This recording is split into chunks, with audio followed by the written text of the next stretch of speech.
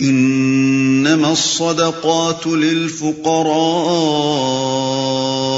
والمساكين والعاملين عليها والمؤلفة قلوبهم وفي الرقاب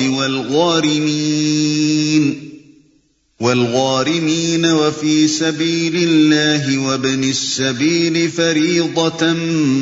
من الله واللہ علیم حکیم۔ یہ صدقات تو دراصل فقیروں اور مسکینوں کے لیے ہیں، اور ان لوگوں کے لیے جو صدقات کے کام پر مامور ہوں، اور ان کے لیے جن کی تالیف قلب مطلوب ہو، نیز یہ گردنوں کے چھڑانے اور قرضداروں کی مدد کرنے میں اور راہ خدا میں اور مسافر نوازی میں استعمال کرنے کے لیے ہیں۔ ایک فریضہ ہے اللہ کی طرف سے، اور اللہ سب کچھ جاننے والا اور دانا و بینا ہے۔ فقیر سے مراد ہر وہ شخص ہے جو اپنی معیشت کے لیے دوسرے کی مدد کا محتاج ہو۔ یہ لفظ تمام حاجت مندوں کے لیے عام ہے، خواہ وہ جسمانی نقص یا بڑھاپے کی وجہ سے مستقل طور پر محتاج اعانت ہو گئے ہوں، یا کسی عارضی سبب سے سر دست مدد کے محتاج ہوں، اور اگر انہیں سہارا مل جائے تو آگے چل کر خود اپنے پاؤں پر کھڑے ہو سکتے ہوں، مثلا یتیم بچے، بیوہ عورتیں، بے روزگار لوگ، اور وہ لوگ جو وقتی حوادث کے شکار ہو گئے ہوں۔ مسکنت کے لفظ میں عاجزی، درماندگی، بیچارگی اور ذلت کے مفہومات شامل ہیں۔ اس اعتبار سے مساکین وہ لوگ ہیں جو عام حاجت مندوں کے بنسبت زیادہ خستہ حال ہوں۔ نبی صلی اللہ علیہ وسلم نے اس لفظ کی تشریح کرتے ہوئے خصوصیت کے ساتھ ایسے لوگوں کو مستحق امداد ٹھہرایا ہے جو اپنی ضروریات کے مطابق ذرائع نہ پا رہے ہوں اور سخت تنگ حال ہوں، مگر نہ تو ان کی خودداری کسی کے آگے ہاتھ پھیلانے کی اجازت دیتی ہو، اور نہ ان کی ظاہری پوزیشن ایسی ہو کہ کوئی انہیں حاجت مند سمجھ کر ان کی مدد کے لیے ہاتھ بڑھائے۔ چنانچہ حدیث میں اس کی تشریح یوں آئی ہے کہ مسکین وہ ہے جو اپنی حاجت بھر مال نہیں پاتا، اور نہ پہچانا جاتا ہے کہ اس کی مدد کی جائے، اور نہ کھڑا ہو کر لوگوں سے مانگتا ہے، گویا وہ ایک ایسا شریف آدمی ہے جو غریب ہو۔ اور ان لوگوں کے لیے جو صدقات کے کام پر مامور ہوں، یعنی وہ لوگ جو صدقات وصول کرنے اور وصول شدہ مال کی حفاظت کرنے اور ان کا حساب کتاب لکھنے اور انہیں تقسیم کرنے میں حکومت کی طرف سے استعمال کیے جائیں۔ ایسے لوگ خواہ فقیر و مسکین نہ ہوں، ان کی تنخواہیں بہرحال صدقات ہی کی مدد سے دی جائیں گی۔ یہ الفاظ اور اسی سورہ کی آیت 103 کے الفاظ خذ من اموالہم صدقہ اس امر پر دلالت کرتے ہیں کہ زکوٰۃ کی تحصیل و تقسیم اسلامی حکومت کے فرائض میں سے ہے۔ اس سلسلے میں یہ بات قابل ذکر ہے کہ نبی صلی اللہ علیہ وسلم نے اپنی ذات اور اپنے خاندان یعنی بنی ہاشم پر زکوٰۃ کا مال حرام قرار دیا تھا، چنانچہ آپ نے خود بھی صدقات کی تحصیل و تقسیم کا کام ہمیشہ بلا معاوضہ کیا، اور دوسرے بنی ہاشم کے لیے بھی یہ قاعدہ مقرر کر دیا کہ اگر وہ اس خدمت کو بلا معاوضہ انجام دیں تو جائز ہے، لیکن معاوضہ لے کر اس شعبے کی کوئی خدمت کرنا ان کے لیے جائز نہیں ہے۔ آپ کے خاندان کے لوگ اگر صاحب نصاب ہو تو زکوٰۃ دینا ان پر فرض ہے، لیکن اگر وہ غریب و محتاج یا قرضدار یا مسافر ہوں تو زکوٰۃ لینا ان کے لیے حرام ہے۔ البتہ اس امر میں اختلاف ہے کہ خود بنی ہاشم کی زکوٰۃ بھی بنی ہاشم لے سکتے ہیں یا نہیں۔ امام ابو یوسف کی رائے یہ ہے کہ لے سکتے ہیں، لیکن اکثر فقہا اس کو بھی جائز نہیں رکھتے۔ جن کی تالیف قلب مطلوب ہو، تالیف قلب کے معنی ہے دل موہنا۔ اس حکم سے مقصود یہ ہے کہ جو لوگ اسلام کی مخالفت میں سرگرم ہوں اور مال دے کر ان کے جوش عداوت کو ٹھنڈا کیا جا سکتا ہو، یا جو لوگ کفار کے کیمپ میں ایسے ہوں کہ اگر مال سے انہیں توڑا جائے تو ٹوٹ کر مسلمانوں کے مددگار بن سکتے ہوں، یا جو لوگ نئے نئے اسلام میں داخل ہوئے ہوں اور ان کی سابقہ عداوت یا ان کی کمزوریوں کو دیکھتے ہوئے اندیشہ ہو کہ اگر مال سے ان کی استعمالت نہ کی گئی تو پھر کفر کی طرف پلٹ جائیں گے، ایسے لوگوں کو مستقل وظائف یا وقتی عطیے دے کر اسلام کا حامی و مددگار یا مطیع و فرما بردار یا کم از کم بے ضرر دشمن بنا لیا جائے۔ اس بت پر غنائم اور دوسرے ذرائع آمدنی سے بھی مال خرچ کیا جا سکتا ہے، اور اگر ضرورت ہو تو زکوٰۃ کی مد سے بھی، اور ایسے لوگوں کے لیے یہ شرط نہیں ہے کہ وہ فقیر و مسکین یا مسافر ہوں تبھی ان کی مدد زکوٰۃ سے کی جا سکتی ہے، بلکہ وہ مالدار اور رئیس ہونے پر بھی زکوٰۃ دیے جانے کے مستحق ہیں۔ یہ امر تو متفق علیہ ہے کہ نبی صلی اللہ علیہ وسلم کے زمانے میں بہت سے لوگوں کو تالیف قلب کے لیے وظیفے اور عطیے دیے جاتے تھے، لیکن اس امر میں اختلاف ہو گیا ہے کہ آیا آپ کے بعد بھی یہ مد باقی رہی یا نہیں۔ امام ابو حنیفہ رحمۃ اللہ علیہ اور ان کے اصحاب کی رائے یہ ہے کہ حضرت ابو بکر رضی اللہ عنہ اور حضرت عمر رضی اللہ عنہ کے زمانے سے یہ مد ساقط ہو گئی ہے اور اب مؤلفۃ القلوب کو کچھ دینا جائز نہیں ہے۔ امام شافعی کی رائے یہ ہے کہ فاسق مسلمانوں کو تالیف قلب کے لیے زکوٰۃ کی مد سے دیا جا سکتا ہے مگر کفار کو نہیں، اور بعض دوسرے فقہا کے نزدیک مؤلفۃ القلوب کا حصہ اب بھی باقی ہے اگر اس کی ضرورت ہو۔ حنفیہ کا استدلال اس واقعے سے ہے کہ نبی صلی اللہ علیہ وسلم کی رحلت کے بعد اوینیہ بن حصن اور اقرا بن حابس حضرت ابوبکر رضی اللہ عنہ کے پاس آئے اور انہوں نے ایک زمین آپ سے طلب کی۔ آپ نے ان کو عطیہ کا فرمان لکھ دیا۔ انہوں نے چاہا کہ مزید پختگی کے لیے دوسرے اعیان صحابہ بھی اس فرمان پر گواہیاں ثبت کر دیں۔ چنانچہ گواہیاں بھی ہو گئیں، مگر جب یہ لوگ حضرت عمر رضی اللہ عنہ کے پاس گواہی کے لیے گئے تو انہوں نے فرمان کو پڑھ کر اسے ان کی آنکھوں کے سامنے چاک کر دیا اور ان سے کہا کہ بے شک نبی صلی اللہ علیہ وسلم تم لوگوں کی تالیف قلب کے لیے تمہیں دیا کرتے تھے، مگر وہ اسلام کی کمزوری کا زمانہ تھا۔ اب اللہ نے اسلام کو تم جیسے لوگوں سے بے نیاز کر دیا ہے۔ اس پر وہ حضرت ابوبکر رضی اللہ عنہ کے پاس شکایت لے کر آئے اور آپ کو طعنہ بھی دیا کہ خلیفہ آپ ہیں یا عمر، لیکن نہ تو حضرت ابوبکر رضی اللہ عنہ ہی نے اس پر کوئی نوٹس لیا اور نہ دوسرے صحابہ میں سے ہی کسی نے حضرت عمر کی اس رائے سے اختلاف کیا۔ اس سے حنفیہ یہ دلیل لاتے ہیں کہ جب مسلمان کثیر التعداد ہو گئے اور ان کو یہ طاقت حاصل ہو گئی کہ اپنے بلبوتے پر کھڑے ہو سکیں تو وہ سبب باقی نہیں رہا جس کی وجہ سے ابتداً مؤلفۃ القلوب کا حصہ رکھا گیا تھا، اس لیے باجماع صحابہ یہ حصہ ہمیشہ کے لیے ساقط ہو گیا۔ امام شافعی رحمۃ اللہ علیہ کا استدلال یہ ہے کہ تالیف قلب کے لیے کفار کو مال زکوٰۃ دینا نبی صلی اللہ علیہ وسلم کے فعل سے ثابت نہیں ہے۔ جتنے واقعات حدیث میں ہم کو ملتے ہیں ان سب سے یہی معلوم ہوتا ہے کہ حضور صلی اللہ علیہ وسلم نے کفار کو تالیف قلب کے لیے جو کچھ دیا وہ مال غنیمت سے دیا، نہ کہ مال زکوٰۃ سے۔ ہمارے نزدیک حق یہ ہے کہ مؤلفۃ القلوب کا حصہ قیامت تک کے لیے ساقط ہو جانے کی کوئی دلیل نہیں ہے۔ بلا شبہ حضرت عمر رضی اللہ تعالی عنہ نے جو کچھ کہا وہ بالکل صحیح تھا۔ اگر اسلامی حکومت تالیف قلب کے لیے مال صرف کرنے کی ضرورت نہ سمجھتی ہو تو کسی نے اس پر فرض نہیں کیا ہے کہ ضرور ہی اس بد میں کچھ نہ کچھ صرف کرے،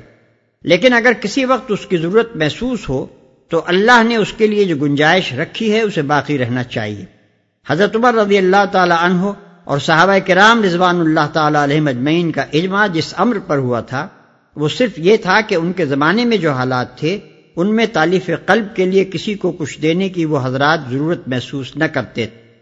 اس سے یہ نتیجہ نکالنے کی کوئی معقول وجہ نہیں ہے کہ صحابہ رضوان اللہ تعالی علیہم اجمعین کے اجماع نے اس بد کو قیامت تک کے لیے ساقط کر دیا جو قرآن میں بعض اہم مصالح دینی کے لیے رکھی گئی تھی۔ رہی امام شافعی کی رائے تو وہ اس حد تک تو صحیح معلوم ہوتی ہے کہ جب حکومت کے پاس دوسری مدات آمدنی سے کافی مال موجود ہو تو اسے تالیف قلب کی مد پر زکوٰۃ کا مال صرف نہ کرنا چاہیے، لیکن جب زکوٰۃ کے مال سے اس کام میں مدد لینے کی ضرورت پیش آ جائے تو پھر یہ تفریق کرنے کی کوئی وجہ نہیں کہ فاسقوں پر اسے صرف کیا جائے اور کافروں پر نہ کیا جائے، اس لیے کہ قرآن میں مؤلفۃ القلوب کا جو حصہ رکھا گیا ہے وہ ان کے دعوی ایمان کی بنا پر نہیں ہے بلکہ اس بنا پر ہے کہ اسلام کو اپنے مصالح کے لیے ان کی تالیف قلب مطلوب ہے، اور وہ اس قسم کے لوگ ہیں کہ ان کی تالیف قلب صرف مال ہی کے ذریعے سے ہو سکتی ہے۔ یہ حاجت اور یہ صفت جہاں بھی متحقق ہو وہاں امام مسلمین بشرط ضرورت زکوٰۃ کا مال صرف کرنے کا عذر قرآن مجاز ہے۔ نبی صلی اللہ علیہ وسلم نے اگر اس بد سے کفار کو کچھ نہیں دیا تو اس کی وجہ یہ تھی کہ آپ کے پاس دوسری مدات کا مال موجود تھا، ورنہ اگر آپ کے نزدیک کفار پر اس بد کا مال صرف کرنا جائز نہ ہوتا تو آپ اس کی تشریح فرماتے۔ یہ گردنوں کے چھڑانے، گردنیں چھڑانے سے مراد یہ ہے کہ غلاموں کی آزادی میں زکوٰۃ کا مال صرف کیا جائے۔ اس کی دو صورتیں ہیں، ایک یہ کہ جس غلام نے اپنے مالک سے یہ معاہدہ کیا ہو کہ اگر میں اتنی رقم تمہیں ادا کر دوں تو تم مجھے آزاد کر دو، اسے آزادی کی قیمت ادا کرنے میں مدد دی جائے۔ دوسرے یہ کہ خود زکوٰۃ کی مد سے غلام خرید کر آزاد کیے جائیں۔ ان میں سے پہلی صورت پر تو سب فقہا متفق ہیں، لیکن دوسری صورت کو حضرت علی رضی اللہ عنہ سعید بن جبیر، لیث، ثوری، ابراہیم نخعی، شعبی، محمد بن سیرین، حنفیہ اور شافعیہ ناجائز کہتے ہیں، اور ابن عباس، حسن بصری، مالک، احمد اور ابو ثور جائز قرار دیتے ہیں۔ قرضداروں کی مدد کرنے میں، یعنی ایسے قرضدار جو اگر اپنے مال سے اپنا پورا قرض چکا دیں تو ان کے پاس قدر نصاب سے کم مال بچ سکتا ہو، وہ خواہ کمانے والے ہوں یا بے روزگار، اور خواہ عرف عام میں فقیر سمجھے جاتے ہوں یا غنی، دونوں صورتوں میں ان کی اعانت زکوٰۃ کی مد سے کی جا سکتی ہے۔ مگر متعدد فقہا کی رائے یہ ہے کہ جس شخص نے بدعمالیوں اور فضول خرچیوں میں اپنا مال اڑا کر اپنے آپ کو قرضداری میں مبتلا کیا ہو، اس کی مدد نہ کی جائے جب تک وہ توبہ نہ کر لے۔ اور راہ خدا میں، راہ خدا کا لفظ عام ہے،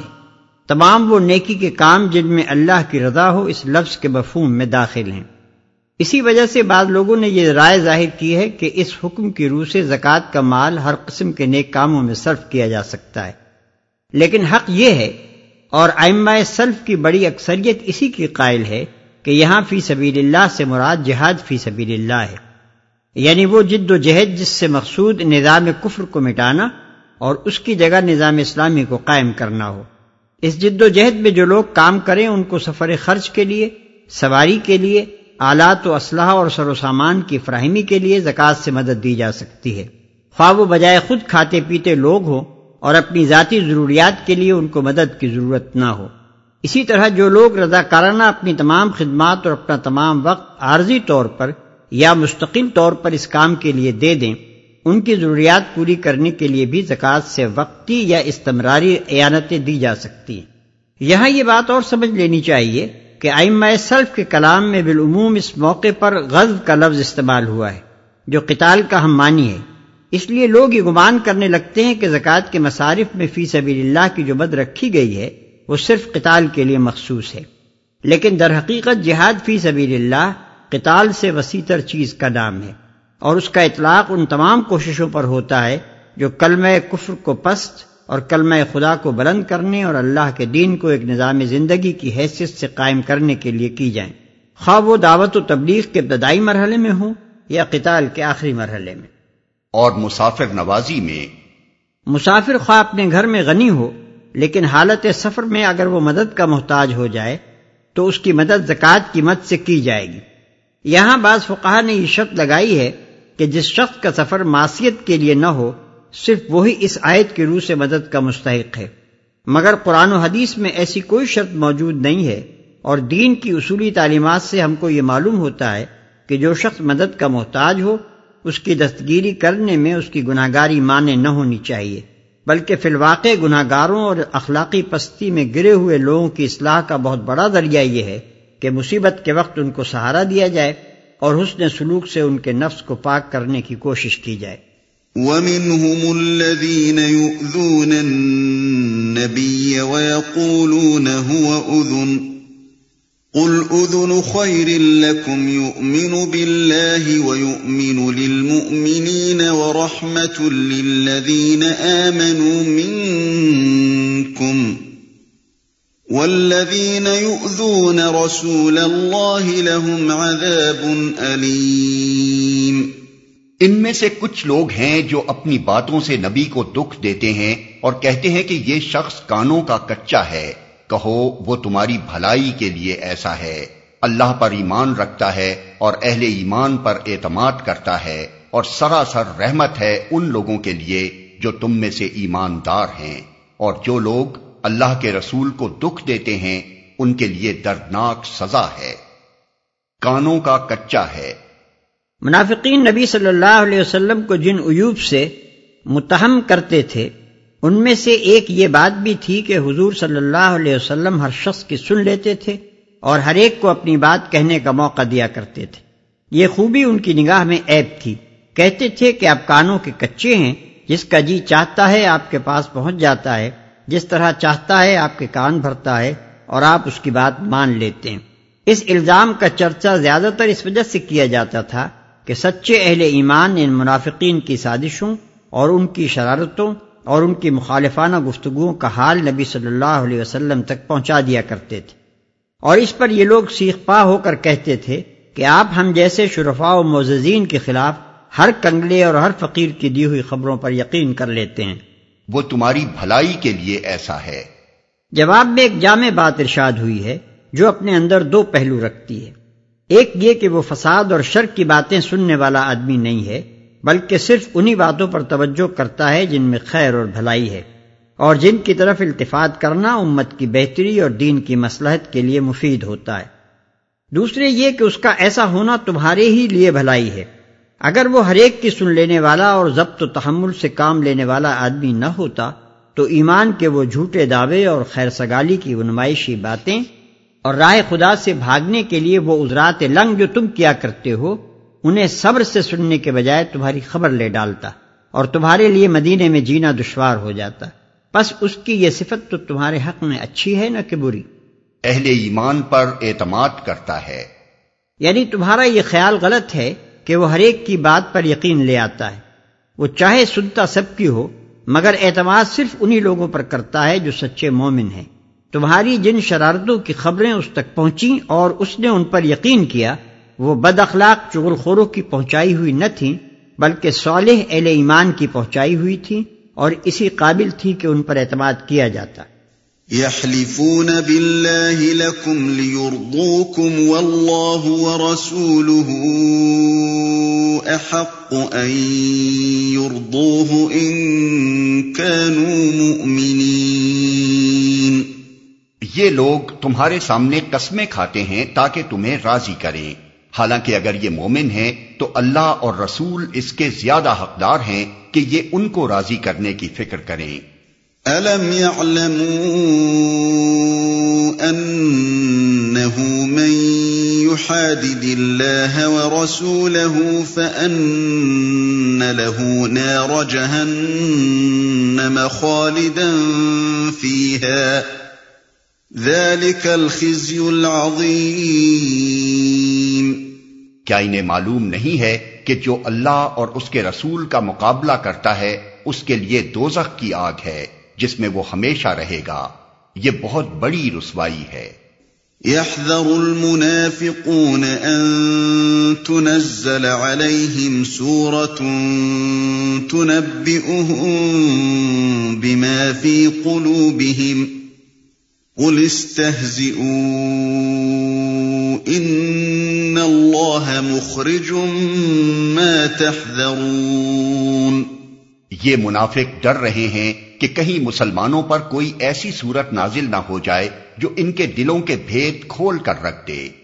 اے نبی، ان سے کہو اور مذاق اڑاؤ، اللہ اس چیز کو کھول دینے والا ہے جس کے کھل جانے سے تم ڈرتے ہو، جو ان کے دلوں کے بھید کھول کر رکھ دے۔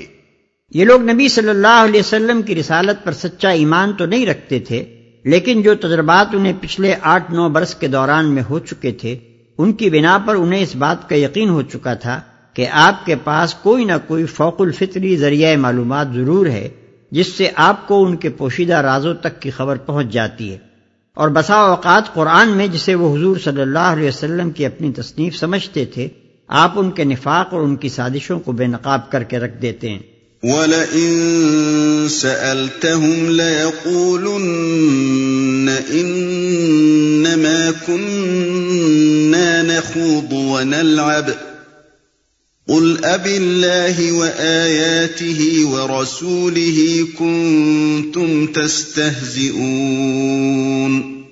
اگر ان سے پوچھو کہ تم کیا باتیں کر رہے تھے تو جھٹ کہہ دیں گے کہ ہم تو ہنسی مذاق اور دل لگی کر رہے تھے۔ ان سے کہو کیا تمہاری ہنسی دل لگی اللہ اور اس کی آیات اور اس کے رسول ہی کے ساتھ تھی؟ ہنسی مذاق اور دل لگی کر رہے تھے۔ غزوہ تبوک کے زمانے میں منافقین اکثر اپنی مجلسوں میں بیٹھ کر نبی صلی اللہ علیہ وسلم اور مسلمانوں کا مذاق اڑاتے تھے اور اپنی تضحیک سے ان لوگوں کی ہمتیں پست کرنے کی کوشش کرتے تھے جنہیں وہ نیک نیتی کے ساتھ آمادہ جہاد پاتے۔ چنانچہ روایات میں ان لوگوں کے بہت سے اقوال منقول ہوئے ہیں۔ مثلا ایک محفل میں چند منافق بیٹھے گپ لڑا رہے تھے۔ ایک نے کہا، اجی کیا رومیوں کو بھی تم نے کچھ عربوں کی طرح سمجھ رکھا ہے؟ کل دیکھ لینا کہ یہ سب سورما جو لڑنے تشریف لائے ہیں رسیوں میں بندھے ہوئے ہوں گے۔ دوسرا بولا، مزہ ہو جو اوپر سے 100 کوڑے بھی لگانے کا حکم ہو جائے۔ ایک اور منافق نے حضور کو جنگ کی سرگرم تیاریاں کرتے دیکھ کر اپنے یار دوستوں سے کہا، آپ کو دیکھیے، آپ روم و شام کے قلعے فتح کرنے چلے ہیں۔ لا تعتذروا قد كفرتم بعد ایمانکم ان نعف عن طائفة منكم نعذب طائفة بأنهم كانوا مجرمين۔ اب عذرات نہ تراشو، تم نے ایمان لانے کے بعد کفر کیا ہے، اگر ہم نے تم میں سے ایک گروہ کو معاف کر بھی دیا تو دوسرے گروہ کو تو ہم ضرور سزا دیں گے کیونکہ وہ مجرم ہے۔ یعنی وہ کم عقل مسخرے تو معاف بھی کیے جا سکتے ہیں جو صرف اس لیے ایسی باتیں کرتے اور ان میں دلچسپی لیتے ہیں کہ ان کے نزدیک دنیا میں کوئی چیز سنجیدہ ہے ہی نہیں، لیکن جن لوگوں نے جان بوجھ کر یہ باتیں اس لیے کی ہیں کہ وہ رسول اور اس کے لائے ہوئے دین کو اپنے دعوی ایمان کے باوجود ایک مضحکہ سمجھتے ہیں،